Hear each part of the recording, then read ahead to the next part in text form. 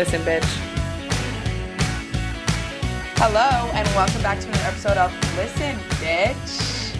I'm here with two pretty amazing women. I don't know if you guys want to introduce yourselves and just say a little bit about yourselves and who you are, why we're on the pod today. Yeah, my name is Bea. I'm a HR generalist in Northern California. Currently hoping to add to the discussion around inclusion and different perspectives as a queer Latinx person who's been working or had been working undocumented for a long time and has been working for a very long time. There are some lessons learned that I thought might be helpful to pass on in terms of how present me versus past me would approach some tense situations or difficult conversations. And my name is Diana. I'm an HR professional here in New York.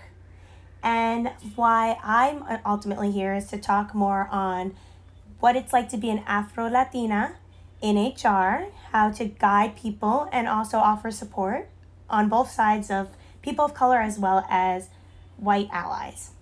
So yeah, if you guys couldn't tell, today we're going to be talking about microaggressions and specifically microaggressions in the workplace. And I think it's so great to have, two people who are very skilled in the workplace, very familiar with human relations to talk about this. I know personally, I go to Diana all the time to talk about situations that happen at work, and I don't know exactly what to do. She just always has really good advice when it comes to being in the workplace. So I think hearing from both these women about microaggressions in the workplace will be really beneficial. I hope that either, you can resonate with it and you can feel a little, maybe a little bit of sense of community. You can feel like someone understands what you're saying. And then if you're white, I hope that you're listening to this and you're learning something very important. So first I want to introduce microaggressions because I don't think everyone knows what this is. I didn't know what a microaggression was until I was second semester freshman in college. I remember we talked about it in one of my legal classes. So I looked online and the official definition is a brief and common daily verbal, behavioral, and environmental communications, whether intentional or unintentional, that transmit hostile, derogatory, or negative messages to a target person because they belong to a stigmatized group. So I want to hear from both of you, what is a microaggression to you, and when did you first, notice or experience microaggressions? So for me personally, I'm not going to lie, I've been blinded by microaggressions and I've actually experienced it more than I would say I have. It's ultimately an indirect phrase that somebody has that they say, whether it's, oh my God, is that your real hair? Can I touch it? Or it's, oh, you don't fit into this culture. You don't belong here. Just phrases that you don't know affect people, but you're saying them. And you might not say that, you might not think that you're targeting a specific group when you're saying it, but you are. Yeah, I mean, to your point, a first experience of microaggression and what Diana was kind of intimating was the othering that happens by when folks, say the silent part loud sometimes. So for myself, I grew up undocumented. I went to Chicano Latino Youth Leadership Project, which was an educational summer camp, essentially around Latinx history, immigrant history, during a time that was really tough and really anti-immigrant heavy, especially in California. And so that's when I first started realizing and seeing it, was because I was undocumented and everyone assumed that I wasn't, because of how I was speaking, because of how well I was speaking. And I didn't really sound like an immigrant, and I didn't really sound undocumented, and I must be one of the good ones, right? And those are those little things that kind of start coming up where when you're little, and this is 8, 10, 12, when you're little, you just think, oh, they didn't know better. But really it's, putting you kind of off kilter, an othering and a hurting, right, to make you feel out of place and to make you feel wrong. That's so interesting too. You bring up your speech, and because I think that's such an area of microaggressions that we don't even realize. When we say oh, you're so articulate, or oh, you speak so well, it's even that's something that I remember. I learned fairly recently, in the last couple of years, that even pointing out the way someone speaks, it's we shouldn't be surprised by the way that they speak or the language that they use. And I think that's such I don't want to say an underrated microaggression, but I think it's one that kind of slides under the radar because it's not always pointed out, and it's something we just don't even really think about because we're so expected for everyone to speak like us and what that means if they do or do not speak like us and the connotations we associate. And I think that just kind of flies under the radar, and that's not necessarily like one of the main microaggressions or racial stereotypes that we discuss. So I think language is such an important one to bring up. So I also wanted to talk about, and I know that you guys had mentioned this, wanting to talk about how to speak up when you're either seeing a microaggression, even if it's not necessarily happening to you, or you are experiencing a microaggression, and how the word like angry is weaponized against women of color. Like, how do you handle like speaking out for yourself and standing up for yourself and saying, hey, it's actually inappropriate for you to say that, especially in the workplace? And so how do you balance like the ability to speak up for yourself while also not wanting to have, you know, the anger stereotype weaponized against yourself? I think as a woman of color, you're damned if you do and you're damned if you don't. To not say too much. You go in, you try to stand up for yourself. You have another person who's not a person of color. Oh, you come off angry. No. You're just not used to being educated that you are indirectly saying certain things that don't fall well. You can get away with it, but I can't. And if you have a strong personality, you're determined, oh no, you're angry. And it's hard to even educate people that we deserve the respect that you give to anybody else. And I think that just the notion of you're angry is something that we need to move away from. Well, yes, it comes off that we're angry. We're not angry. We're just asserting what we already deserve. And if we are angry, it's not anger. It's frustration at the fact that you keep putting us down. You're not paying us enough. And we are giving it 110%, maybe 120, 150 to make sure that everybody is respected. When it comes to the workplace, I've had people laugh at me when I say it's inappropriate. Why? Because in that specific time, no one has told them that it's not appropriate to make those comments. It's not appropriate to get super drunk at a work function and have to be sent home. But you know what? If somebody at a different level would have the common courtesy to tell these people that it's not okay, when myself as a woman of color comes in saying, that's not appropriate, you're bullying this person, cut it out, then people wouldn't laugh at me, wouldn't tell me I'm not having a good time. Oh, you can't take a joke. I can take a joke, but at the same time, you cannot say that in the workplace. Damned if I do, damned if I don't. That bothers me. That is like that phrase, like, you can't take a joke, is like the biggest fucking cop out, because like microaggressions, racism, any form of oppression obviously is not funny, but it's also like that is not an excuse for your behavior. It's like, oh, it was a joke, it was funny. Obviously, if people don't find it funny, and obviously if people are not taking it as a joke, then it's not a joke. And that bothers me so much, because that's just such an easy cop out for people to throw out there to like totally disregard and like disenfranchise like what you are saying. And I hate when people say that like drives me insane.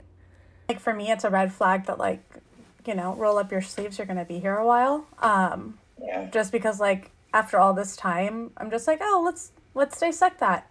I actually am a huge fan of stand-up. So let's talk about where you thought your joke was gonna land. And let's talk about your intended audience and whether they're present. And let's talk about your timing. And let's talk about how you decided to say the quiet part loud. And why you thought that was gonna make it funnier. It's like announcing the punchline before you finish the joke. I don't understand. So I'm that kind of person where I'm just like, let's slow it down and talk about it. But, you know, this is just like experience over mastering, like experience after experience where I didn't land well. Do you know what I mean? Or where I did freaking lose it.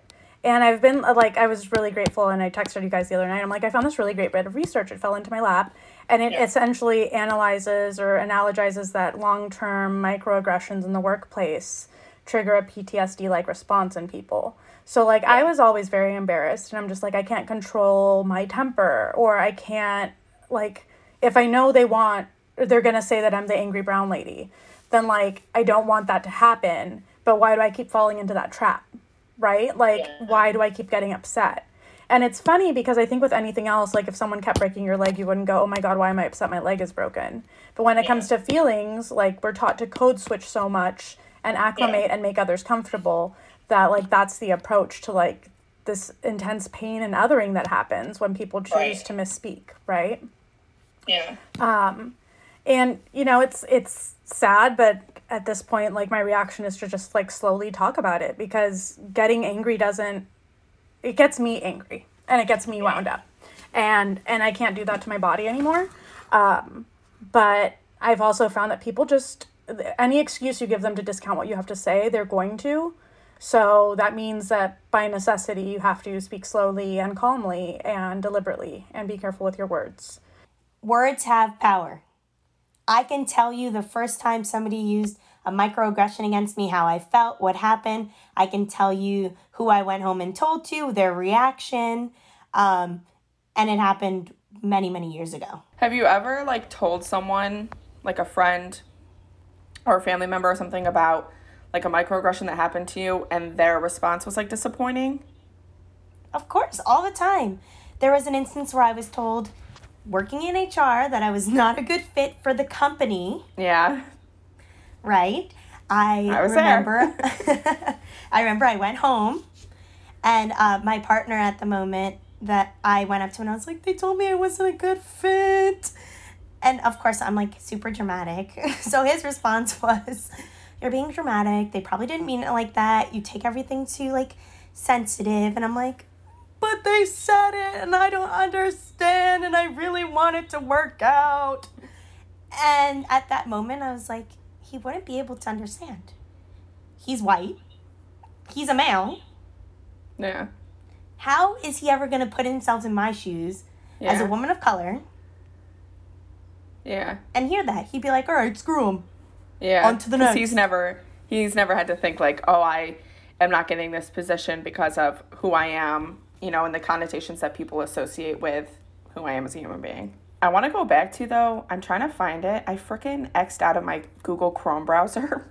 And I had one of the stats from the article you were talking about, though, or the study that you were talking about, it listed specifically the 5, like, oh yeah, here it is. So it says when people, this is the study that you found on microaggressions, when people face discrimination in their lives that is A, intense, B, extensive and enduring, C, threatening to one's sense of safety, and D, casual of symptoms that are aligned with PTSD, like happen every single day because of microaggressions. And if those feelings lead to PTSD, I was like, that just like blew my mind. What I thought was interesting was, you know, the author kind of alludes to the fact that since people aren't familiar, so if you haven't experienced a microaggression, you don't know what it's like. You don't know how it harkens back to other childhood trauma and othering. You don't know how it clicks right back into the memory of, you know, all the past incidents that happened to you and all of the other moments where you felt like rejected and alone.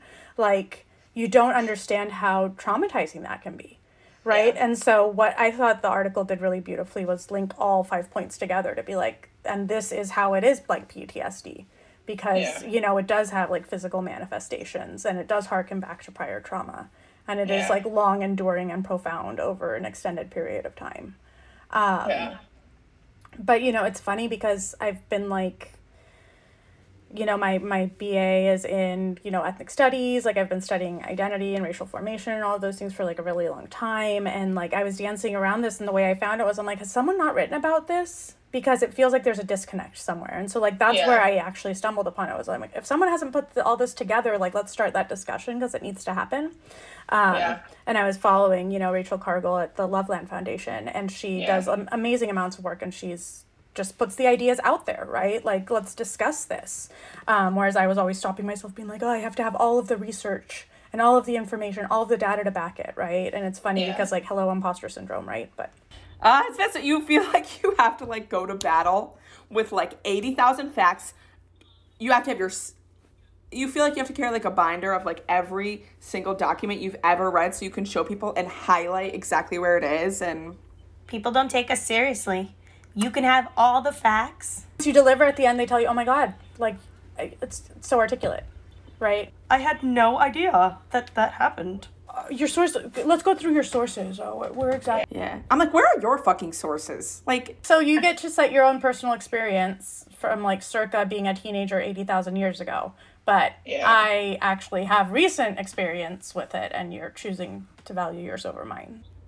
to ignore it. People look for like any reason to discredit anything a minority says. Like, I think it's because they don't want to be the person behind it being the problem. yeah. The moment somebody sees like, oh, I actually let that happen, or oh, I actually said that, like, Yeah. that's a microaggression, then they get defensive. But Yeah. we're not here, at least I'm not here, to put anybody in their place and tell them, you did this to me, Yeah.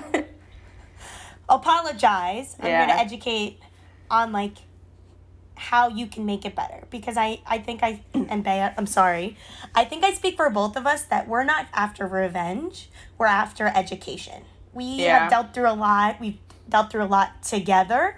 We've dealt through a lot separately, and at the end of the day, like, most of the feedback that we've always had between each other is, oh, it's a rough week, but you know what, we're educating. Yeah. I love that. I feel like that's such a good way to look at it too. And I feel like you're right. It is really hard. I mean, especially for me as a white person, like when I was first like learning about microaggressions and, learning about the ways that I have contributed to white privilege and, racist systems, and the ways that I've even been, I was always like, I'm not racist, and just the ways that I, benefit from white privilege and from a racist society. The hardest part of that was like, oh, okay, like coming to terms with that. And then being like, now you have to put in the work. And that's, I think, like where the disconnect is people don't want to admit that they've like contributed or benefited, et cetera, from it. Because then you have to like do something about it. And that's like really daunting, but not an excuse. But I just think that's like a big hurdle, I think, is for people to like admit that they have contributed to it, or that they've, either done something racist or, contributed to a racist system.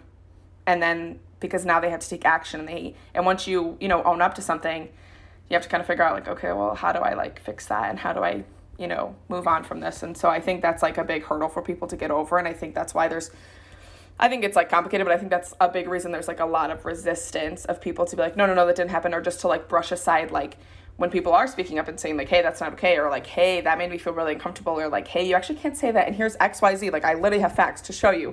This is why you can't say that, or this is why you can't do that. And I think that's just a big reason why it gets brushed off, because people don't want to have to do something about it, especially in the workplace. It's like strategies around that is to say, intent doesn't guarantee impact, right? So Yeah. here I'm telling you, all we can do is rectify impact. So here I'm telling you that the impact was XYZ. Like, what are we going to do to make up for that impact, right? Yeah. And then when you start that discussion, it's just like, you can say, I'm not going to mitigate this person's feelings. Yeah. Like, their feelings are their own and are completely valid as is. So what can we do to fix how they're feeling? Right? And you start taking the focus away from that. And there's like, a lot of times there can be resistance, but like at that point I'm just like, this person probably hasn't experienced like a growth moment very recently, or hasn't been in that discomfort for a while. And like, discomfort is naturally uncomfortable, so we avoid it as human beings, like totally get it, right? Yeah. So it's like that discussion of being like, hey, this is uncomfortable. It just means we're like learning and growing. Like, it just means we're having a discussion. You actually don't have to agree with me at the end of this discussion. And like, I'll go as far as to say, I just want us to have a conversation for the next 10 minutes around this topic. And at the end of it, you can agree with me or not. Like, that's fine. But do me the favor of like, let's have an authentic communication around it.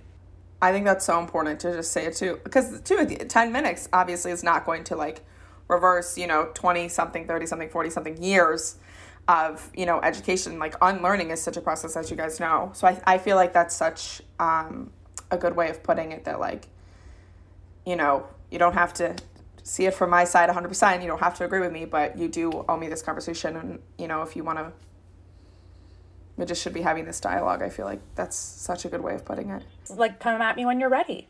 If you can't have it now, can you come come to me in the next 3 days with 20 minutes and we'll have this conversation then. You set the time frame.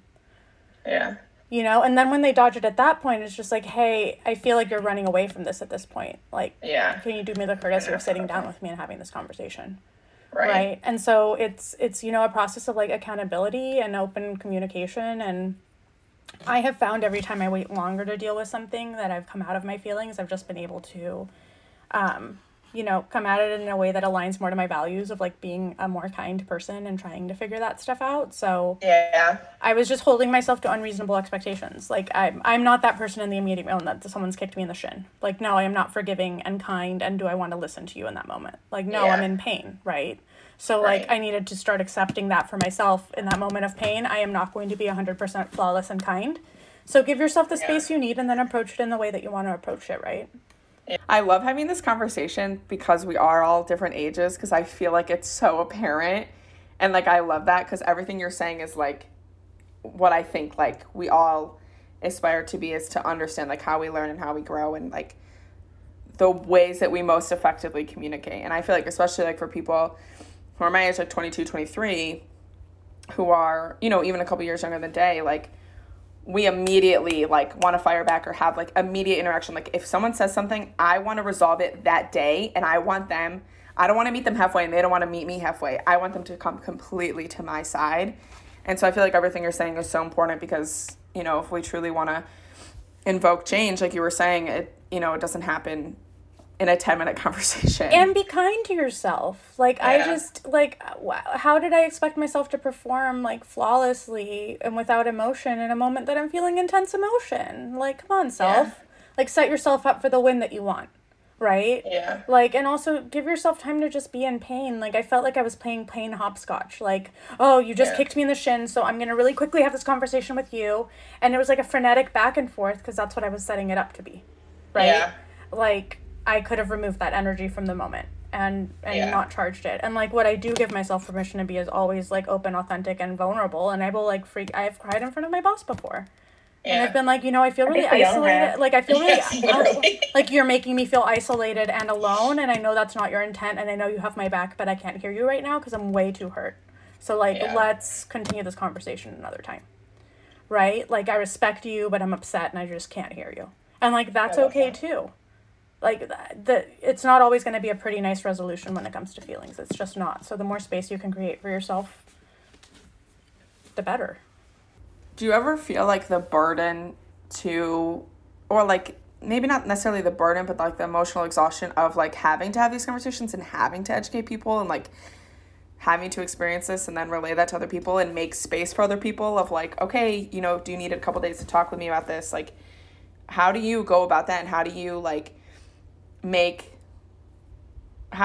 save your mental health while also being like, okay, I think it is important to have this discussion with this person? I mean, I think HR-wise, you kind of have to have two sides of how you approach things. Specifically, you're going to want to hear everybody out as opposed to insinuating certain things. I mean, I'm super empathetic. So my HR approach is super empathetic. I try to put myself in people's shoes. I'm always there to listen. And I think the downfall with that, though, is sometimes you bring the emotions and you have to, like, suppress them because ultimately you're just listening and trying to get to the bottom line. But personally, for me, you always need to have kind of like a window that you're closing when you're in there listening to people and suppressing everything that you feel because that's not you. And if you get emotional, then it's going to skew the result that comes out of what you're trying to get. So as much as I can be like, oh my goodness, can't believe that happened to you, I need to put it together, keep it together, listen to you, find that resolution, and advise you the best that I can in order for you to feel the support, get what you need. Because who's going to genuinely get a good resolution from someone that has the emotion with you? Because if I'm putting myself in your shoes and I'm feeling what you're feeling, then I'm obviously going to be biased towards you. And that might not be correct. That might be guiding you in completely wrong direction, and I'm not doing you any favors. So I can listen, I can talk it through, and even my friends, they always laugh when we have to resolve anything. It's, okay, let's list the pros and cons. Let's list the pros and cons. Because you have to see both sides to it. Yeah, for me, it's like I'm in a moment of service. Like, I'm trying to be of help, right? Yeah. It's different when there's been when someone's insulted me or there's been a microaggression or I feel I've been treated unprofessionally. That's different, right?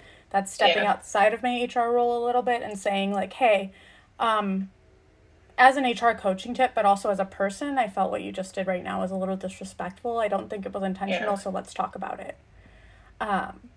But when it comes to listening to someone in the moment when they've had something happen to them and, like, not myself getting triggered in the same moment, like, I've had sexual harassment happen at the workplace. Like, I've had, like, overt racism happen at the workplace. Like, I've had a whole bunch of these experiences that are pretty terrible. So for me, it's, if I'm listening and linking it to my own experience, then I'm doing that person a disservice because I'm not able to listen to what they have to say. So it's very much about, like, how can I help them and be of service to them? It's not about me. It's about helping that person. And, you know, like, some of the stuff's terrible. So I will share sometimes and say, you know, I've had similar things happen, not at this workplace, somewhere else, but like, I've had a similar thing happen. The best thing that I can tell you to do is to take care of yourself, give yourself time. You don't have to commit to an answer right now. You can give yourself a calm and considered process. Like, your step one right now is to go get some counseling so that you can safely talk about this moving forward for yourself in a way that's helpful. Your needs are all that matter right now. And so being able to have, like, that discussion with someone versus me being like, oh my God, and my story and this terrible thing happened here. Like, that doesn't help them, right? It doesn't help me. It doesn't help them. So why put myself through the ringer again? And, like, I've had practice doing, you know, like, trying to limit the you know, third degree trauma from hearing someone else's story or from triggering PTSD in your own way. And so it's really funny because, you know, I'd already linked that for, like, sexual harassment and myself in my profession and being like, I have to be careful around this. This is really tender for me. Like, I need to be sure that I'm centering everything the right way. But only very recently, like, has it been the, like, trauma around people arguing with, or people needing me to explain why we say Black Lives Matter. And people trying to argue with me about, like, are we being too far left because some folks are feeling isolated and, you know, their parents are cops. And then I say, well, my parents were, you know, my dad was a cop. Just not here, but my dad was a cop. And I've experienced police violence. And, you know, I've been, like, that shaped essentially my whole education. Because that's why I was, you know, ethnic studies and criminal justice, double minor, right? Or double major. Like, that's why I went that way, was to figure out that tension and to figure out how to have that conversation with, like, people that I love, right? So, you know, I understand it very closely. What hurts is the othering and the assumption that I wouldn't. Do you know what I mean? Like, my family wouldn't be cops. Like, there's a lot of brown and Black bodies out there in uniform right now. Like, across our military branches, but also across, like, you know, as law enforcement officers. And so, like, I get that tension. Why would you assume I don't? Do you know what I mean? Like, that's the like, painful part is why is your experience of what is conservative American values different from what you think mine would be? Like, actually, I would have been really interested in going into military service. Like, had I had my green card and had a path to that at the time, I probably would have gone that way. Right? So, like, why do you assume I wouldn't? And, like, why is that not the right role for me? And why are you assuming I'm biased when we're actually coming from the same place? Because it's funny because if we're trying to come from a place of understanding, then don't assume you know where I'm coming from if we haven't had that discussion. Yeah, because you don't know anything about really anyone's family or where they come from or what their family does until you talk to them. So it's interesting because the like frustration and anger around, like, me pointing out that it's not right is like, oh, well, now I'm a bad guy because I assumed that about you. And it's like, no, I didn't say you're a bad or a good guy. Like, let's just lay bare what assumptions we're making so we can actually have a reasoned discussion around it. And no, we're not. And then maybe in the future, we're not going to hissy fit at each other. That's not going to be sufficient anymore. We're not going to have hissy fits at each other about each other's feelings. Like, we're going to have a calm and considered discussion if that's what you want to have. If you want to have feelings at me, like, that's probably better for you to go for a walk and figure out on your own. Like, I am not the receptacle for your feelings. It's so obvious that you guys, like, work in HR, like, by the way that you talk. Like, I love it. Okay, so I want to talk about specifically, you know, I think we've talked a lot about microaggressions. We've dabbled on it a little bit, but specifically, like, microaggressions in the workplace. And, you know, if you're comfortable, maybe some microaggressions that you've gotten, or, you know, very common ones that maybe people don't always necessarily realize are microaggressions until you're like, hey, you can't fucking do or say that. So I do want to start off by saying I'm super blinded by my own microaggressions. So for me, I think the one that's hit me the most in the workplace has been that I don't belong in that work culture. Said by a white woman in a company that was majority white. Yep. And as far as how I felt, obviously I felt horrible. Mm-hmm. How I navigated it was I asked, okay, so what do I need to do to demonstrate that I am the right fit, that I do belong here because I'm already doing the work? I think a lot of common ones are like, oh, you speak so well. Or a lot of taking credit for a minority's work. Oh my God. That is the biggest one, and I think that's one that we should definitely discuss at great lengths because it is a microaggression. Yeah. I can tell you I've stayed up until 2 a.m. Doing projects, sent it to my manager, only for them to come in, take credit for the whole thing, take credit for my ideas, after telling me like, oh, this doesn't look good. Why didn't it look good when you were having a conversation with me, but you went and you presented it to senior leadership and they thought it was great? They thought it was great. They gave you the funding. They did everything, bend backwards and forwards. What made it so different that a woman of color addressed it, gave you that information, gave you how it would work, and it wasn't good enough? But when you, a white male, went and presented it, it was perfect. It was spot on. We got the funding. Did you say thank you? You would think, no. But so you know what did you do? Sorry, I didn't mean to cut you off. Like, what? It's okay. Like, how do you like handle that? Like, honestly, Lexi, like especially as someone who's in HR, like, you know, what do you do? Everybody handles things differently. Yeah. I won't say I didn't want to curse him out.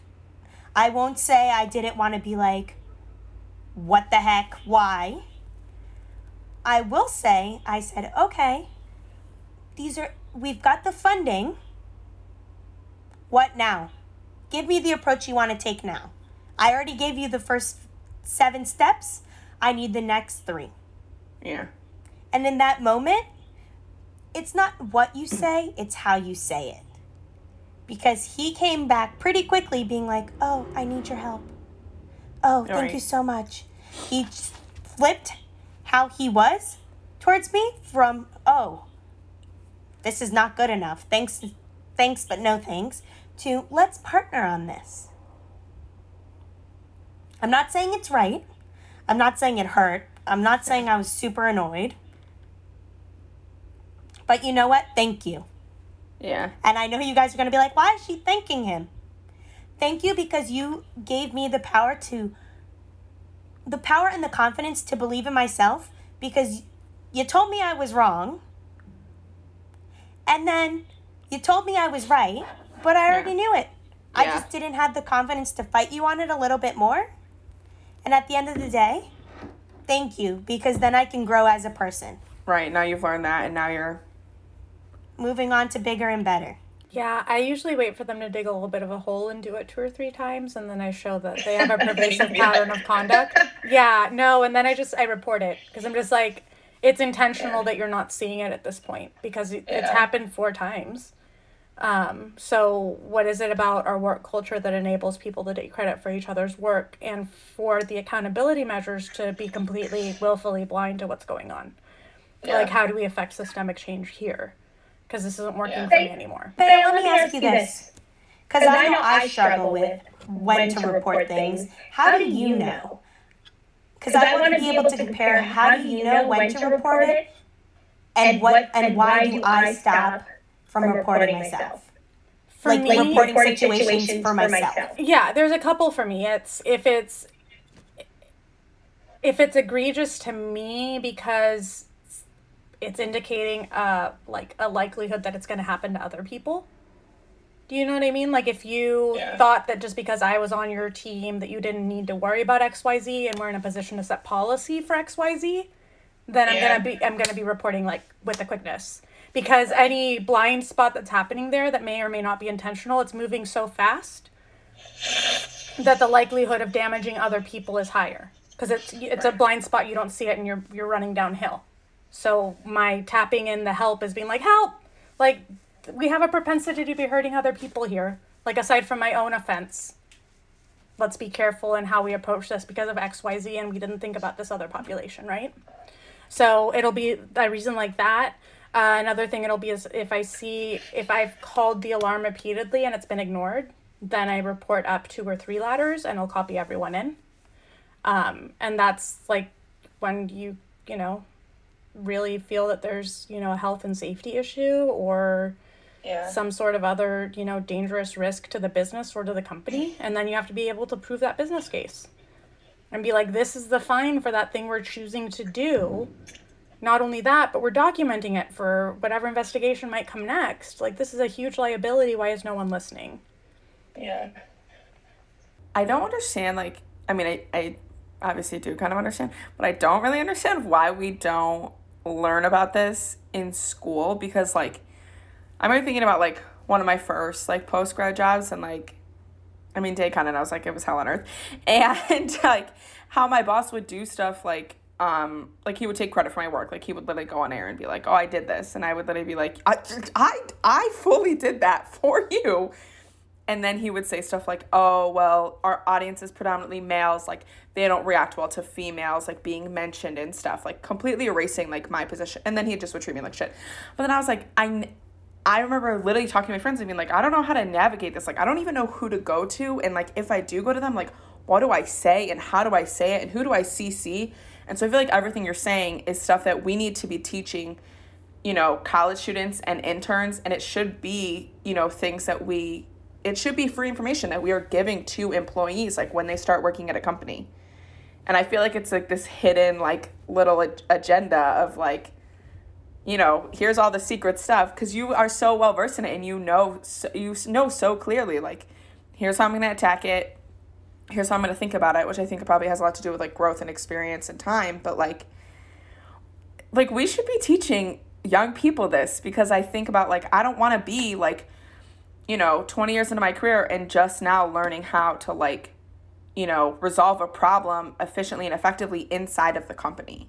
Yeah, it's one of those things. It's crazy to me, all the stuff that we could learn in high school or middle school, right? That we don't learn, how to advocate for yourself, how to set boundaries, how to communicate, right? How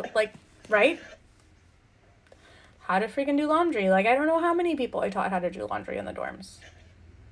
Don't even get me started. You know what I mean? Okay, what'd you say? It's crazy. Don't even get me started. It's crazy, but I think communication is definitely an underserved area of growth for a lot of people, and the way to communicate effectively. We talk about self-care, but we don't talk about setting boundaries, right? It's one and the same. Knowing when to step away, knowing when to recharge, knowing when to tackle something, when you don't want to tackle something. I've made plenty of choices where I'm just I could, do I want to go the whistleblower route and have to engage an attorney and deal with all of that stuff? And no, not really. Not at all. Not worth it to me. Not with what I make. Not worth it to me. I can't be out of making money for that long. There are choices I need to make for my own, economic well-being. So. Right. Isn't it crazy, too, that, recognizing and being vocal about an issue at a company could potentially result in you, stunting your career or losing your job and being financially unstable, when it's we should be encouraging people to try to make the workplace better, but obviously that's not a surprise that that's not how the world works. And I think it's important to also note that that's what's stopping a lot of people of color from coming forward about their experience. And a lot of people are like, well, I really want to make it, and I really want to become a director while I'm here. So let me put up with all the crap that is going to happen in this specific job to get there so that I could leave. Yeah. But you have to ask yourself, when is enough? When is it enough? Yeah. Like, you can only put up with so much, and you don't deserve to be treated like that. And I think it's also important for people to know that HR, yes, they have the interest of the business, but they're also there to listen to you, help you, and try to guide you the best that we can.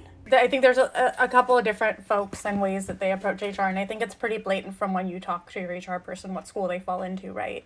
If they're more the traditional business first, like, they're not going to have office hours and comfy couches and putting time on your calendar just to check in, right? Like, it's a different vibe. So, like, I think being aware of the people and how they approach indicates, like, their professional values and responsibilities. And so, like, trust your gut on those.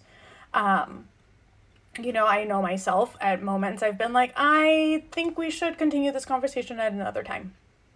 Like, as a soft favor to people, to be like, just stop, think, and, like, let's engage again when you're ready to approach us in a way that's, like, best for you and for what you want the outcome to be.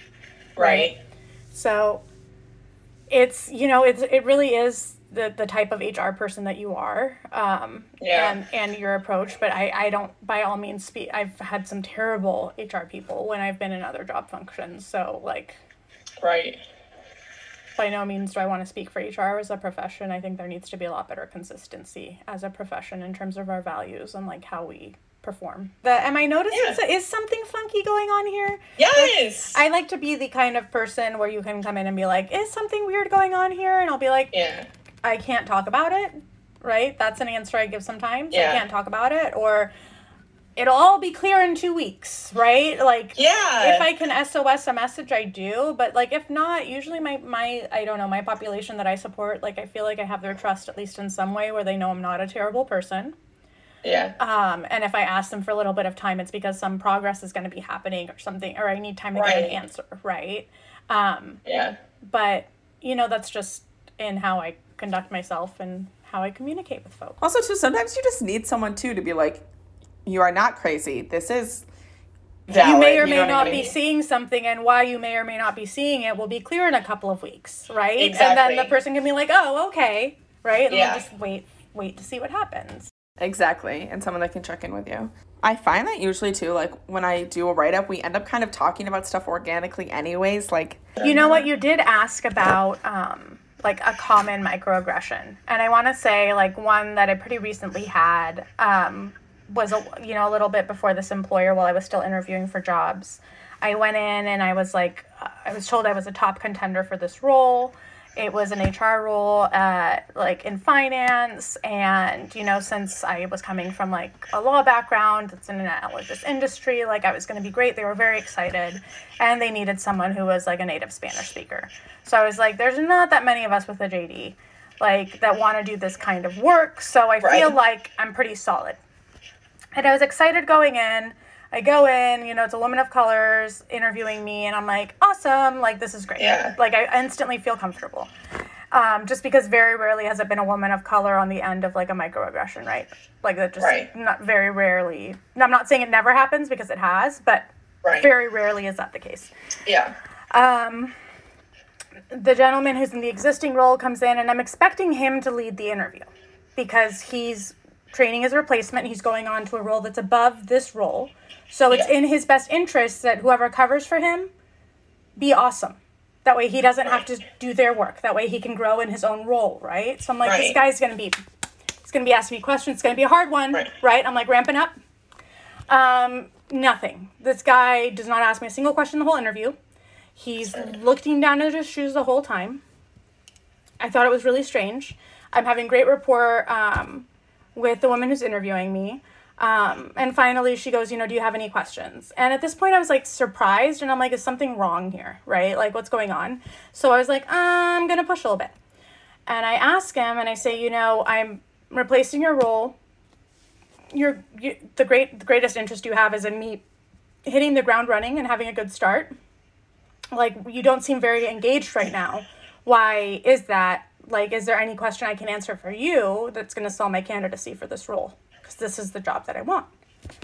And he looked at me and he's like, I've just this whole time been just so impressed at how well-spoken you are. And so I was just like, that's weird, because you're looking for people with JDs. A lot of us are going to know how to speak. Like, that's weird to me, right? I knew I heard it the right way when, like, the woman that had been interviewing me just goes, like, and, like, scooches just like a like, little tiny baby inch, but just a little bit away from the guy. And I was just like, oh, it's happening. Really? And so at that point, I printed copies of my resume for everyone. And so I turned around my resume and I said, what from my degree indicates that I would not be well spoken to you? I said, what? And then I pull out my resume, all 3 pages, and I go, what in this depth of experience to you indicates that I would not be well spoken? I consider myself a really strong writer. So I just want to know if there are words missing somewhere that aren't indicating that I would be well spoken or eloquent, or be able to distill complex ideas in a tangible manner. So can you tell me what I should have been doing better in my writing so that the package lined up to that package? And he just did not have a single thing to say. Wow. Just, like, okay, because I think it's pretty clear based on my education and the depth of my professional experience, and that I've done trainings, and that I've done, that I've lectured, and that I've led groups and trained them how to divorce themselves, which is pretty hard, right? Like, what out of all of that indicates that I would not be well spoken? And so his, like, profound discomfort, just, he could not even engage with me after that. And so I said, I said I withdrew my candidacy, and, like, thank you so much for your time, and I'm not interested. I'm not interested in having this conversation anymore. And what's funny is the woman that interviewed me added me on LinkedIn as I was walking out the door. Wow. And then her manager and her manager's manager all added me within 3 days. So I knew they were sharing the story. Oh, 100%. Right? So it was a very interesting kind of unfolding, and I reported them to the agency that was repping me at the time. Yeah. For, like, discriminatory conduct, and did all of that, but... I mean, I'm sorry you had to deal with that, but I feel like you handled it. But you are completely allowed to withdraw your candidacy in the middle of an interview. You just get up and say, thank you for your time, it's not a good match, and you just walk out. And that's it. You don't owe anyone your time. If someone's being discriminatory or disrespectful in an interview, at that point, it can be done. You don't owe them anything further.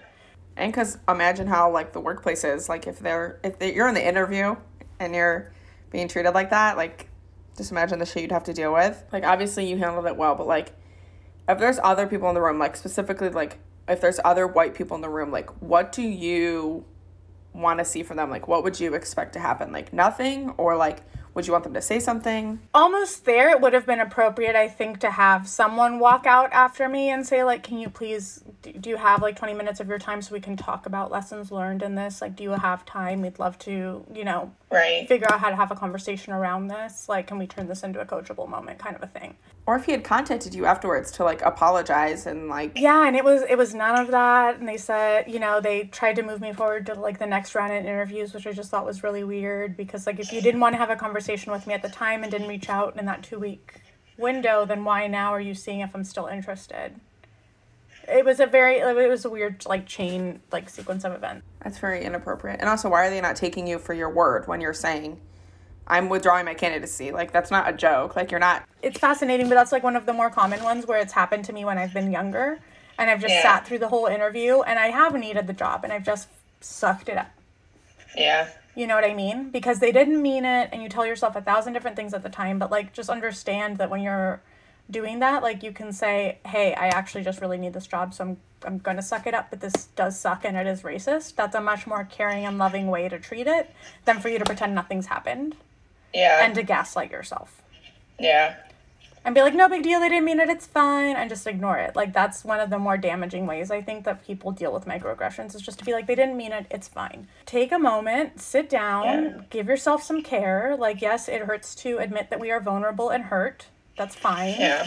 But, like, be kind and deal with it, or else it's going to surprise you later when it flares up, when you have other moments that are similar. And then you're going to be like, oh my God, why was I a raging bitch just now? Where did that come from? And it's like, oh, I haven't been dealing with all of that anger from all of these past moments, and now it just built up and exploded. Wow. Well, thank you for sharing that story. That sounds truly fucking awful, and I'm just also disappointed in the way that they, like, handled it afterwards. It's like, if I disrespected someone, like, I feel like I would feel the need to apologize, especially if it was a stranger who was coming into my workplace and I made them feel uncomfortable. But I digress, because not everyone feels that way, and, like, that's, you know, that's why we're here. And we talked about this a little bit, but, like, how do you suggest employees that are not HR generalists combat these / approach these situations? So I know you talked a little bit about, like, you know, specifically for the interview, like, maybe 20 minute, like, someone coming after you and saying, like, hey, like, can we talk about this? Actually, I would love to, like, have a discussion with you about, like, why that was inappropriate, et cetera, et cetera. But are there other ways that you think, like, in the workplace, especially because you guys work in HR, so you kind of see, I feel like, I don't want to say necessarily from, like, above, but you just see businesses from, like, a different standpoint, that, like, people like me who are regular employees that don't work in HR can, you know, deal with microaggressions and kind of, like, combat these and just make the workplace a better place. Two I'm seeing right now. One is people wanting to make, like, inclusion initiatives and solely an HR function. Because to me, it's funny, if you can make the business case as, like, the business leader for your division or your branch to have inclusion practices be part of your, like, key performance indicators, right? Then you don't need HR. Like, then you've made it a metric for yourself as a business to hit. I didn't think of it like that. So, like, that's where I'm just like, why are you asking us? If you as a leader have a strategy or resource for how you want your hiring panels to look, or how you want, like, I'm always a partner, but where you're not seeing action reflected and urgency reflected by your HR partner, like, you can also just hopscotch ahead of them. Like, as much as I'd advise working with them, if you're seeing them as a block and you're not seeing them be responsive, like, you can do some of this stuff on your own. Yeah. So that's one of the things where I'm just like, I think people find it inconvenient and they don't think it's, like, a real business issue, so they don't think about it like a real business issue. But if you get project management and account management and all the different branches together, they're going to know how to run an inclusion plan, because you're just solving for a problem, right?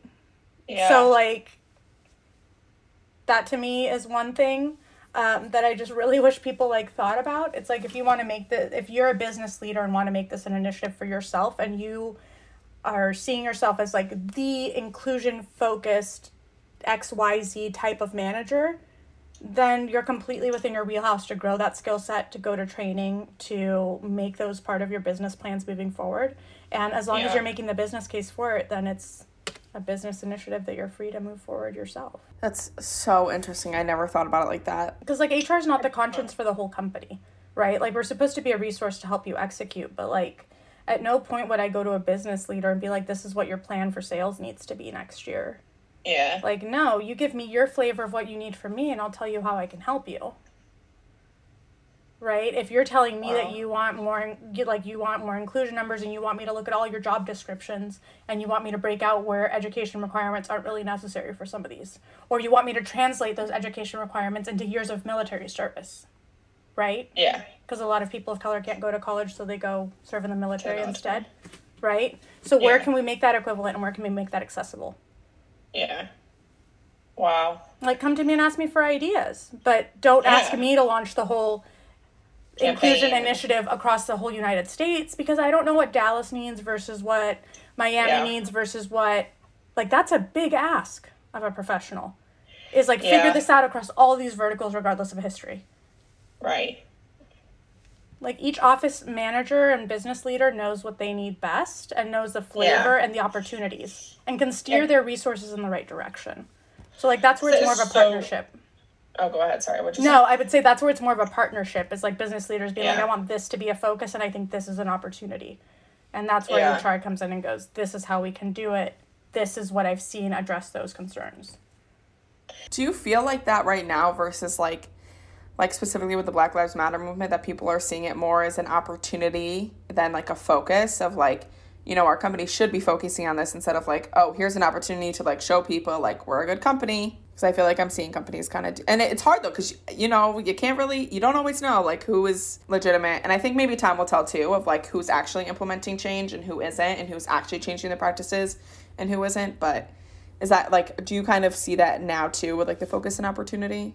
I think so. I would agree that right now everybody doesn't want to be exposed for the little things that have gone down behind closed doors, because a lot of minority employees are speaking out about their experiences that they probably reported, there was no traction, or they didn't feel comfortable reporting it and they just left because they couldn't handle it. Yeah. And the solution is, okay, let's tackle the problem now. I like that. But you can put a Band-Aid on a cut and the cut's going to heal, but it's not going to heal 100%. Because the Band-Aid's just topping the cut. So, ultimately, the decision should be to have this be a long-term thing. You can try to fix it now with a Band-Aid. But if you're not going to hop on the diversity and inclusion bandwagon or try to take those steps to support your employees of color, then they're going to leave. And they're going to rip the Band-Aid and be like, let me go to another employer that's going to help me fix this Band-Aid to repair my cut already, because you're not doing it. So while a lot of us in HR are hearing, hey, we got to do diversity and inclusion. Hey, we got to do this. Hey, we got to support our employees. Personally, for me, where were you when I was trying to do that already? Because as a person, I have diversity and inclusion I would say in my blood or in my approach, because I want to see people like me succeed. I want to help as many people as myself succeed, because I don't want them to have to go through the same exact situations that I've had. I don't want them to leave their job at the end of the day going crying home, why am I not a good fit? Or I can't believe they said that. Or can you believe they took credit for my work? Yeah. Because that's not okay. And we need the change to be a long-term change, not a Band-Aid that's going to fix it today, but then tomorrow it rips off. What I think has come out of the Black Lives Matter movement very much has been lifting up Black voices and listening to Black professionals about what it is that they need. So I think that that's the call to action, and listening to what the call to action is and listening to those voices, everything indicates that, folks want a long-term, dedicated, concerted effort toward changing and rehabilitating the situation away from what it is right now and to kind of a more hopeful vision of what it is for the future. Yeah. And everyone is just cautious until they see that amount of work met. And so that's what I've been, surfacing as much as possible. Like, I'm not going to speak for anyone on anyone's behalf, but I can say that if you're listening to the Black voices and Black professionals, what they're asking for is also retention initiative. Talking a little bit more about action when it comes to microaggressions, specifically in the workplace, and we were talking a little bit about the Black Lives Matter movement and like how, I agree with what you're saying about how like being cautious. I feel like I'm hopeful for companies, but I'm also like definitely very cautious. Like I'm not like, oh my God, they posted something like the racism in their company's fixed. And so definitely like being hopeful that people are changing, but also definitely being, checking in on companies and being cautious of what they're doing. So do you guys think that it is more important to be quick or to wait a little bit and, maybe quote unquote, like do it right? So kind of like the risks, benefits of that stuff and what you're thinking. Day, do you want to start it off? I mean, my face said it all. No, because I think, again, for me, I have to bring it back to the Band-Aid. We're going to love this Band-Aid by the end of this talk. Well, and I think what your Band-Aid metaphor gets at, right, is that it's you don't trust it right now to stick, right? You don't trust that it's going to be the right care to heal, right? Like, it's the same issues of, and I think Dayan is coming from a place where there's, like, a lot of really fresh hurt around a lot of stuff that she's had to experience firsthand, and like I can totally get it. Like right now you're just like, oh yeah, okay, like let's see what you actually deliver, let's see what actual change I get from your change in behavior, right? Let's see what Because residual you- benefit I get. What are you going to do to make it right for me? Because I still have a lot of hurt, right? Exactly. And now everybody is jumping to text. And I'm not saying this, so my white friends that listen text me, hey, I heard the podcast. Let's talk about when this happened. Because as they say, I hear you, I see you. I'm here like for anything that you need. You're putting a Band-Aid on something, on a wound that you already opened. So taking it back to the workplace, the microaggressions that I've experienced, I've escalated them. There's been no action. So to me, for a workplace to try to solve something very quickly, it's not good enough. Because you're just trying to get me to shut my mouth. Because you don't want me to go and expose that when this happened to me, nobody helped me. And that's why they're in a bind to try to fix things. Because now everybody's speaking out. They don't care. They don't care if the company's going to come back and sue them. I mean, they might care a little bit. But for the most part, this is a time where you've done that to me and you're posting the Blackout Tuesday square on your social media. But where were you when I went to you and I said, this happened to me. This is what happened. This is how I felt. This is how I took it. I'm going to investigate it. And that's someone in HR that's experienced it. So I think that's why, for me personally, I feel for the employees who haven't gotten anybody to hear them. And maybe that's why my approach is the way it is, because I've been in their shoes. Granted, when I'm listening to you, I'm not in your shoes, but I'm like, oh, okay, let's try to action it. Let's try to do more for you. Because you're taking the Band-Aid, you're trying to cover it so that you're not exposed for the crap that you're doing. And you're trying to get rid of it quickly. But if you take your time and you actually listen to your employees, because for the most part, I think minorities tend to leave jobs quicker than most white people. And from a resume perspective, it might be deemed, for the longest time, I'm like, oh, if I leave so quickly, like it's not going to look for my resume. But now, with everything going on, I'm like, you know what? I can explain what's happening. Do you feel like you will be heard or at least understood a little bit or believed a little bit more, or people are going to be more understanding of like, oh, I experienced this at a workplace and that's why I was only there for 3 or 4 months? Or do you not feel that way? It's really who your audience is. Okay. Because while people right now are behind the movement, today they're behind the movement, but in 365 days, are they going to be behind the movement? Hypothetically, if I leave in 2 years, are they going to be behind the movement? Or, oh, it happened during Black Lives Matter. You never know. Like, people are very, let me stay with the trend. Yeah. Because the trend right now is Black Lives Matter. Everybody matters. Yeah. Like, a lot of people are back and forth about it. But at the end of the day, bringing it back to the question is, I would think taking your time would have better results. But also addressing that you're taking your time. And this is phase 1.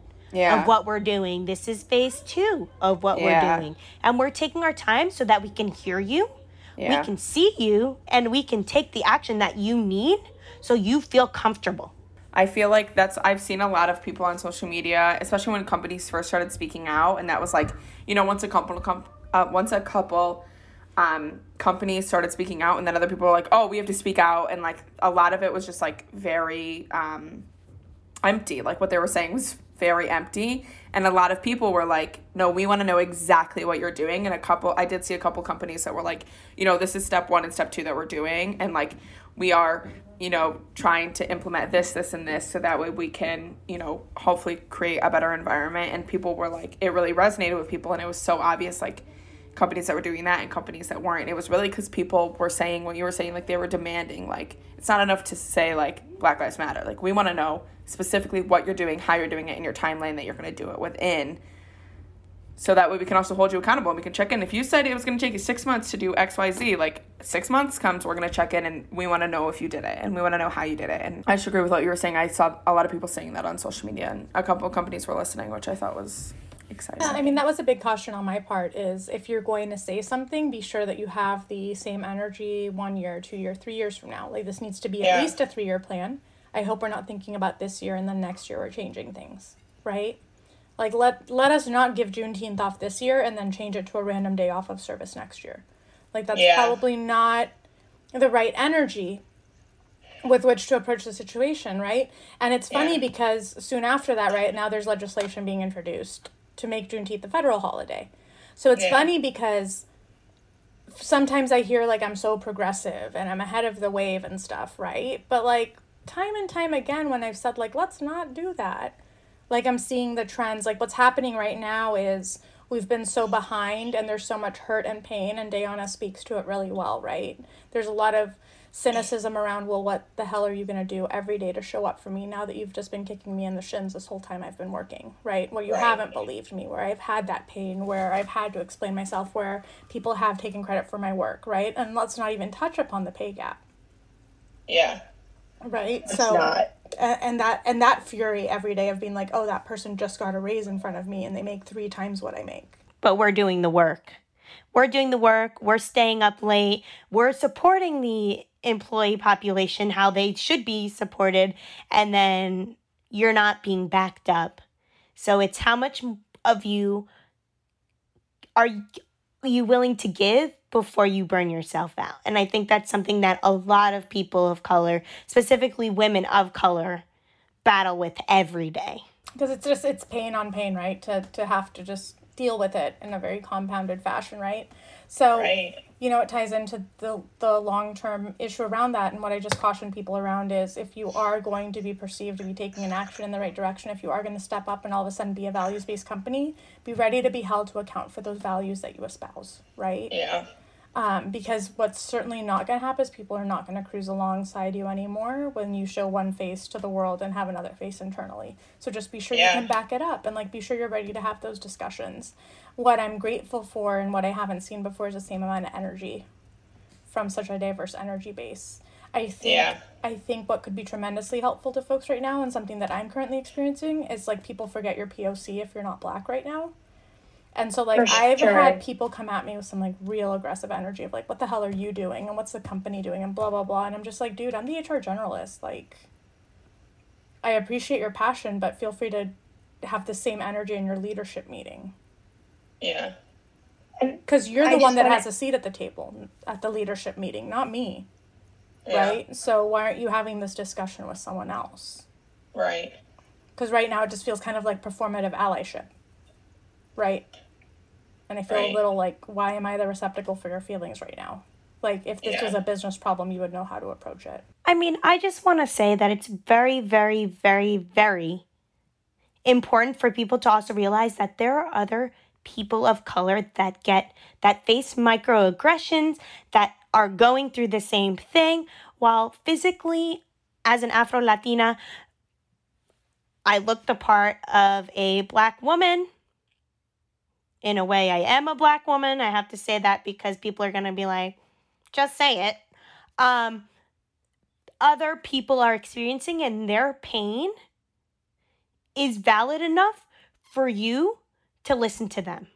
I don't care if they are Asian American and they're voicing their concerns about experiencing the same things. I don't care if they are just regular white Latinas. I don't care if they are Indian. They're going through the same things. Who are you to say that they cannot express how they're feeling? Because, okay, you're going to solve the one problem for Black individuals, but then you're going to lose the other ones. Yeah. And I mean, I've gone so far in those like moments as people have been like, I don't really need to hear what you say as like a white woman. Excuse me? Like, wait, someone said that to you? That's not professional. Number one. Number two, like, I feel like you're still in your feelings about what's going on. And, like, this probably is a better conversation to be had with Google, right? Like, you still probably have some questions you need to figure out if you're going to make those assumptions about me.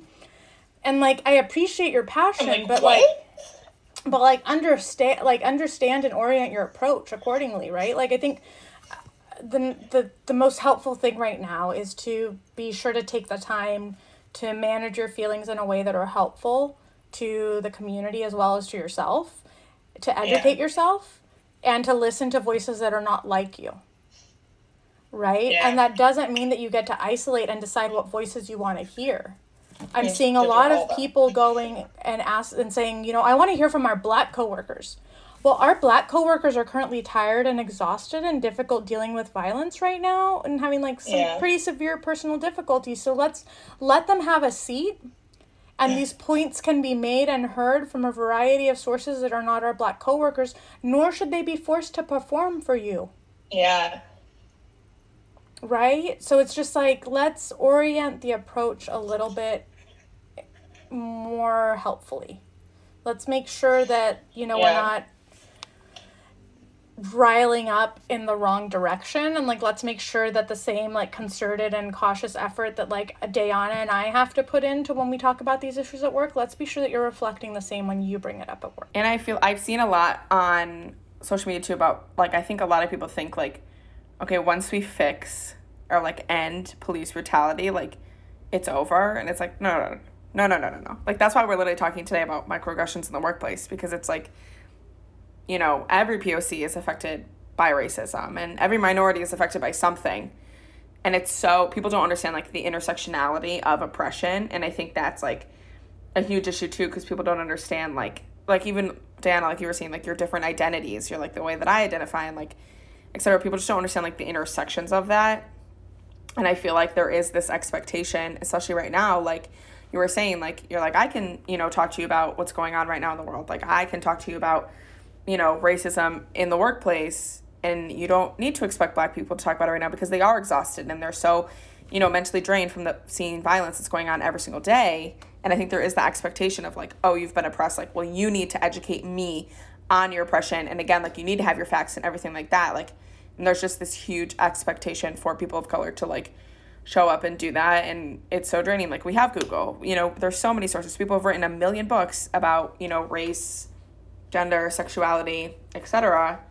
So it's why can't you put in the work yourself? I think we also just demand the emotional labor of other people to educate us, which is, I mean, for a lot of us it's a shared brown and Black bodies have been part of the prison industrial complex for a really long time. Right?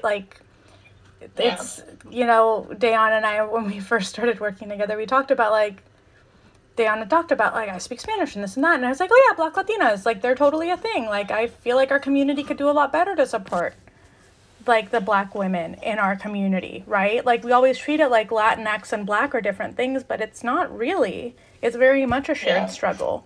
And, we've been experiencing police brutality for a long time. It's something that I have personal experience with, even though I'm a white presenting Latina, this time of the year without my tan, right? It all depends on how, how much we're shelter in place. But look at Andres Guardado, who was just killed at the age of 18. One of many brown voices that are going to be, that have been silenced by police action. So, as you're learning, be sure that you're listening to all those voices that want to share their story and give testimony, right? Because we all do have different experiences. And even though, I grew up in a very privileged and affluent area, I still got to experience police brutality. I still understood what it was like to have, skinheads threaten my life. I understand what that's like. And I'm able to speak to the fear for my own life in the moment that I'm in a confrontation with someone, right? Just because I decided to exist in that moment, in that space. Yeah. So, when I want to share my story and have that discussion and be a resource for people, you telling me that I'm not the right color with which to share my story is just so callous. And, I'm glad I was able to take the hit and then have that conversation with you and tell you how inappropriate that is. Because that's a safe discussion that my Black brothers and sisters didn't have to have with you. Right? At least I got to take that hit. Happy to be a snowplow. Someone in your workplace said that to you? Yeah. No, there's very much a call for only it's interesting because and we're seeing a lot of articles on Black folks getting reached out to by coworkers that they have no previous personal experience with. Right? Yeah. Same thing. It's the same thing. it's all a manifestation of people trying to perform their guilt away by reaching out and having moments of humanity with people that they haven't built a relationship with, thereby re-tokenizing them. You know, oh, it hurts. I'm just like dancing for you to for you to be comfortable right now. Yeah. Or you feel like to check a box, like, oh, checked in on a Black person today. Yeah, checked in on a Black person today, heard a Black story, lifted up a Black voice, made them perform for me. Right? But it's funny because these same people aren't the people later that you see in like calibration meetings or whatever talking about how they want to recommend those Black folks for stretch goals or for stretch projects or for raises. My friend was talking about too, like, and she was like, I don't want people to text me and be like, how are you? She's like, obviously I'm not fucking doing well. She's like, don't fucking text me that because you want me to text back and be like, oh, I'm good. Thanks so much for checking in. She's like, you know, I need people to text me and be like, hey, no obligation to answer this. If you need anything, call me. Like, you know what I mean? She's like, don't fucking ask how I am. Like, that's you literally asking me to perform for you and to tell you that I'm fine when obviously I'm not fucking fine. Like, we're in the middle of a modern civil rights movement. I'm just going to say, personally for me, I'm in a weird situation because I did text my darker skinned friends being like, hey, checking in to see if you need any resources, mental health wise. But then I have my white friends reaching out being like, so what's going on? Let's talk about your feelings. Because I am light skinned. So I think right now people are in a place where they just want the assurance that they're not racist. Yeah, if that's what you're looking for, don't call. And also, if that's what you're looking for, like, you need to do a lot of, like, searching and a lot of self-reflection, a lot of educating. You answer the question yourself. Like, only you know. I don't know. I haven't been watching you long enough. I don't even know myself. Shoot, I'm sure I've stuck my foot in numerous times, right? Like, growth and progress is a zigzag. It's not a hockey stick. Like, I'm sure I've stuck my foot in it. Like, Garen frickin' Teed. Yeah. So, like, if you're looking for absolution or if you're looking for some sort of measure of you're a good person versus you're a bad person, you don't have the right view because it's a practice. It's a game you execute every day. It's not a status that you achieve and then don't have to care anymore. Like, we can all do better. I need to do better. Like, we all need to do better. So let's just take each other's hands and have a smile on our face as we do the work. Like, if you're looking for someone to say, okay, you're done, like, feel free to get out of the way. Maybe, like, your contributions can be more funding and donation based. But, like, maybe your strength is not having the ongoing long-term discussion and values-based rigor that is required to affect change via your actions. Because you think it's something you can just achieve immediately.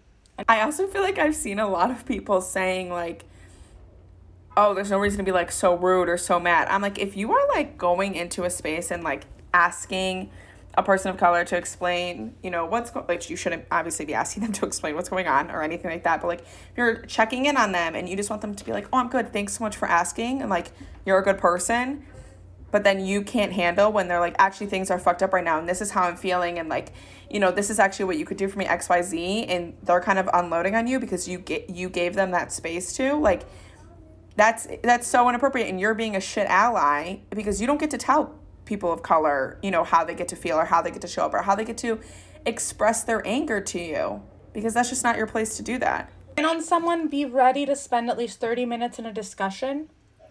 Be ready to listen. Like, I feel uncomfortable. Just get ready to, like, be of service, right? It's about that person. If you're checking in on that person, then that means that you tangibly care about them as a person and are willing to put forth whatever resources you have to help them in that moment, right? And I don't mean forever in perpetuity. I mean, you reached out to check in on them, be ready to have a 30-minute phone call. Yeah. Or be ready to schedule brunch this weekend because they need someone to check in on them and make sure that they have something to look forward to, right? Because they're struggling to get out of bed day to day. Like, I've struggled with depression. I've struggled with anxiety. I've struggled with an assortment of things. So, like, care and allyship can look a variety of different ways. And it can even mean giving someone something to look forward to 2 weeks from now. Where they're just like, I have an event 2 weeks from now. I need to get myself together for that. Yeah. Like, let me start leaving the house, right? Like... Be ready to be that help, but don't reach out and not expect to put some effort in at the end of it because you're doing it wrong. I feel like we always feel like, oh, I've done everything I can, and it's like, if you feel that way, then you're not doing everything you can, because you can always be learning and talking to people and listening. You know what I mean? There's always more stories you can here are more books you can read, etc. Before we go, I just wanted to say thank you both so much for being on my podcast, and we're definitely going to do another episode. We already talked about it. So if you guys have any questions, you guys as in you listeners have any questions, please let us know. And before we go, I always like to ask, maybe if there's sources that have helped you or that you want other people to check out, that have kind of helped you either navigate or deal with or etc. on microaggressions, specifically in the workplace or outside of the workplace, that you want to recommend to someone. The research and the study that we were discussing was Microaggressions and Traumatic Stress Theory, Research, and Clinical Treatment by K.L. Nadal. And so that specifically outlines microaggressions and microaggressive traumatic disorder as an analogous symptoms and syndrome to PTSD. So that's a really helpful resource. The other one I've been digging deep into is Rachel Cargle and the Loveland Group. And she's on Patreon, Rachel Cargle, Cargle. She's excellent, and she's doing that work right now. For me, I definitely want to give 2 shout outs. Definitely Bea. I talk to Bea every day. We bounce things off of each other. She's a great resource. Definitely add her on LinkedIn. She shares a lot of resources when it comes to things you can do for your mental health, whether you're a white ally or a person of color. I also want to give a shout out to my manager, and I also want to focus in and say that with the right manager, any situation issue that you have, you'll be able to push through it. Your manager has your back, and in doing so, they'll be able to listen, address, and mentor you in the right ways. Yeah, don't forget interviews are a two-way street. Like, you're interviewing your manager, you're interviewing the role, you're interviewing the workplace, like, you're putting your filters in place. If they're not a values-based workplace and you are a values-based person, it's probably not going to be a good fit, right? So, like, keep it moving, have that conversation, and, like, make sure that you're building your resources as you move along. So there's this book called Born Bright by Nicole C. Mason, and it has a lot to do with microaggressions in the education system, but still deals with microaggressions, and it was a really great book that really opened my eyes to a lot of microaggressions that I didn't even realize were microaggressions. So that's a fantastic book, and it's like it's an autobiography by her about her journey as a young Black woman going through a very racist education system. So it's a great book. She deals with a lot of microaggressions. So yeah, if you feel like checking that out, please do. How to Be Anti-Racist by Ibram Kendi. Excellent resource. So if you just want to not do all of the Googling and not do all of the other stuff and really just want to jump in, roll up your sleeves and get in there deep, like, that's definitely a resource. It's a good place to start. And there's so many resources online, like, right now. Like, I know so many people that have created, like, master lists of, like, documents, articles, like, anything that you want is, like, in one click. So, yeah, go check those out for sure. Well, thank you guys so much for being on my podcast, and we're definitely going to have another episode soon, so check out for that. And if you guys have any questions, please hit me up. You know where to find me on social media, Lexi H. White, and my email is alexishopewhite@gmail.com. And if you want me to put you in contact with these lovely two ladies, just hit me up and I will let them know. Okay, bye.